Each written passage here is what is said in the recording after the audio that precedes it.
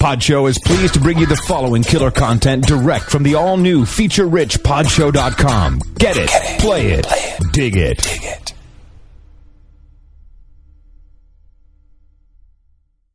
The Bible Study Podcast, Episode 9.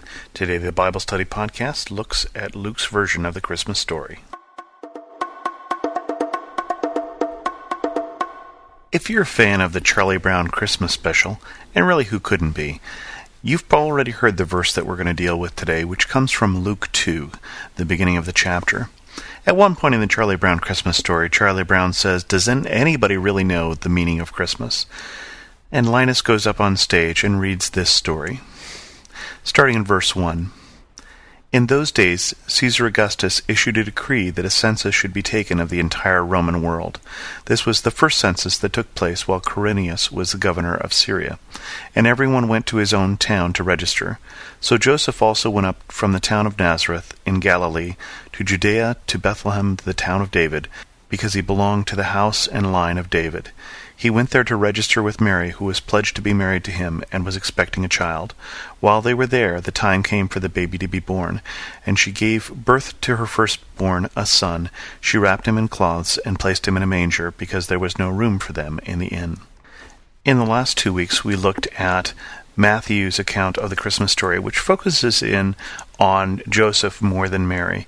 Luke's account tends to focus in on Mary, and Luke's account talks about shepherds, as we'll see in a bit, instead of the wise men, which Matthew brings up. So they just point out different parts of the story. Luke actually started his part of the story one chapter earlier, so I should go back there a bit.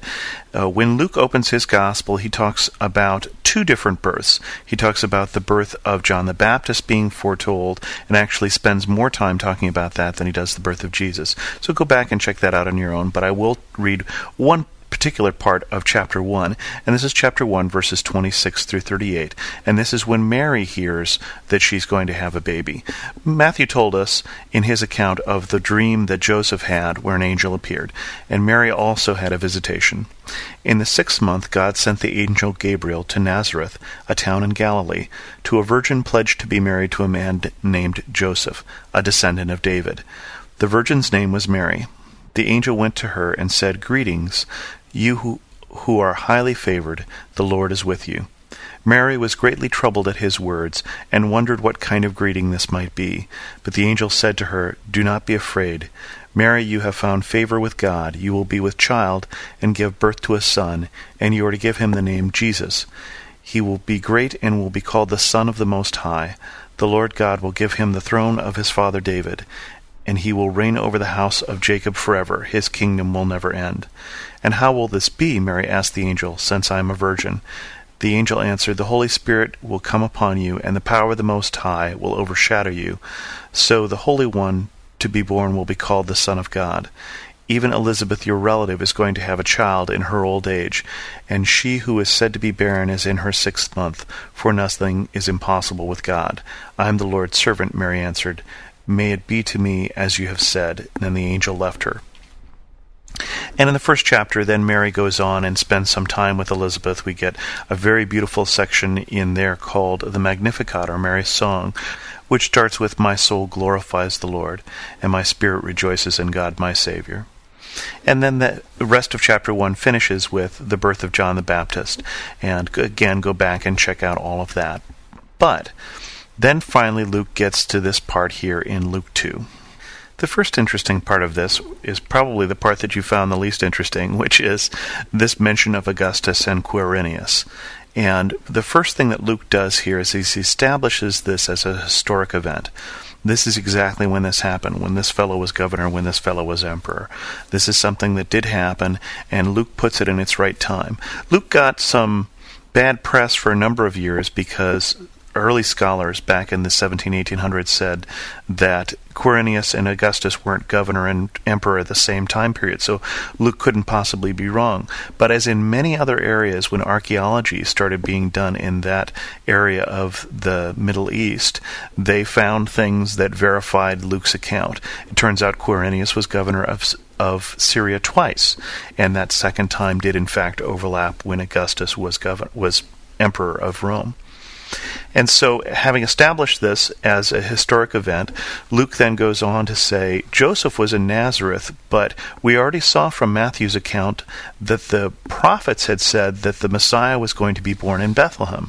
There's no reason why Joseph would normally leave Nazareth and his work and go to Bethlehem just to make sure some prophecy got fulfilled. And so God actually gets involved, Augustus Caesar, who gets all of the world to go back to where their hometown is. And so Joseph picks up, leaves his job for a while, and takes his very pregnant wife at this point, and then goes down and makes the journey to Bethlehem, because he belongs to the house and lineage of David, and Bethlehem is where that particular line comes from. And just as a side note, in case you didn't realize how powerful Augustus Caesar was, the fact that he's doing this is no big deal. He also changed your calendar. He and his uncle, before him Julius Caesar, added in the months of July and August. And that's the reason why the months of September, October, November, and December, which literally come from 7, 8, 9, and 10, are actually the months 9, 10, 11, and 12 in the calendar. And this section ends, of course, with Mary taking the new baby Jesus and wrapping him in cloths and laying him in a manger, or laying him in a feeding trough, basically, because there's no room for them in the end. Now, Bethlehem would be a small town, so there wouldn't be a lot of space for travelers, but it is noticeable here that no one gives up what little space there is for this very pregnant woman. She is not a rich woman. And Luke begins his account basically while Matthew is focusing on Jesus coming as Messiah, and so he mentions some things that Luke doesn't. He mentions the coming of people looking for the new king. Luke is also talking, because he is aiming his gospel at the Greeks, at Jesus coming for everyone, and so he points out some of the poorness of Jesus and some of the situation into which Jesus was born. And then he continues on in verse 8 of chapter 2 of Luke. And there were shepherds living out in the fields nearby, keeping watch over their flocks at night. An angel of the Lord appeared to them, and the glory of the Lord shone around them, and they were terrified. But the angel said to them, Do not be afraid. I bring you good news of great joy that will be for all the people. Today in the town of David, a Savior has been born to you. He is Christ the Lord. This will be a sign to you. You will find a baby wrapped in cloths and lying in a manger. Suddenly a great company of the heavenly host appeared with the angel, praising God and saying, Glory to God in the highest, and on earth peace to men on whom his favor rests. When the angels had left them and gone into heaven, the shepherds said to one another, Let's go to Bethlehem and see this thing that has happened, which the Lord has told us about. So they hurried off and found Mary and Joseph and the baby, who was lying in the manger. When they had seen him, they spread the word concerning what had been told them about this child. And all who heard it were amazed at what the shepherds said to them. But Mary treasured all these things and pondered them in her heart. The shepherds returned, glorifying and praising God for all the things they had heard and seen, which were just as they had been told. A couple things to point out in this particular account. The first thing that I notice as I look at this is, while the shepherds are just minding their own business here, suddenly an angel appears, and they're terrified. I don't know if you've noticed this, but this is the third time we've had the appearance of an angel in the last 3 weeks that we've been studying. The appearance to Joseph, the appearance to Mary, and now the appearance here to the angels, and now the appearance here to the shepherds. And in all cases, the response is fear. The Bible doesn't say what angels look like. It doesn't describe halos. It doesn't describe wings, or at least in most of these accounts, it doesn't talk about anybody looks like that. But it does talk about the glory of the Lord. That somehow these messengers, and that's what the word angel means, these messengers from God, shone basically with the glory of God. They showed just a little bit of the glory of God, some reflected part of his nature, and it was terrifying. The glory of God is that amazing. The Shekinah is the Hebrew word. We see back in the Old Testament that when Moses went up to receive the 10 Commandments and he came back down, people said, We can't bear to look at you because your face shines so much from being with God. And he didn't even get to see the face of God. So here we get just a little glimpse of the glory of God here, and it's scary. And then as always, the angels, the first thing they say is, don't be afraid. And they tell them this good news about what's going on. It's interesting that God should choose to announce this to shepherds. Shepherds is certainly a lowly profession, which is one of the reasons probably that Luke brings out this particular story rather than mentioning about the wise men.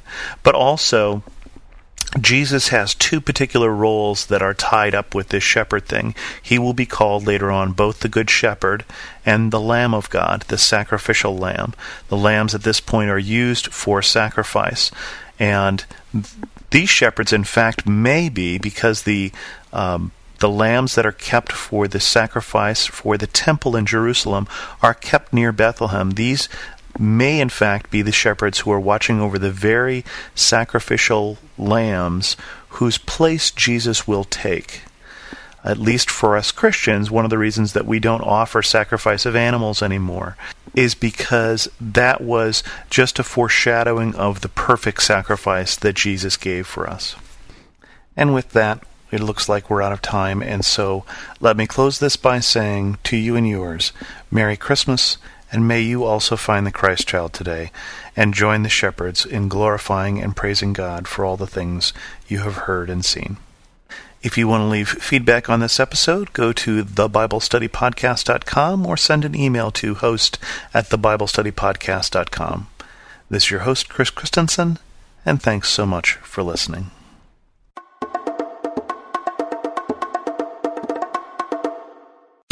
The best and the brightest served up daily by the sharpest minds in content delivery, pod show, and limelight. Hi, friend. Are you stressed? Maybe even worried about so many needs around you that you've forgotten you are worth taking care of too? Well, I'm Bonnie Gray, the host of Breathe, the Stress Less podcast. I want to invite you to join me as I share practical tips based on science, inspired by God's Word, to help you spark joy and restore God's peace and love to your soul. Subscribe now and go to lifeaudio.com.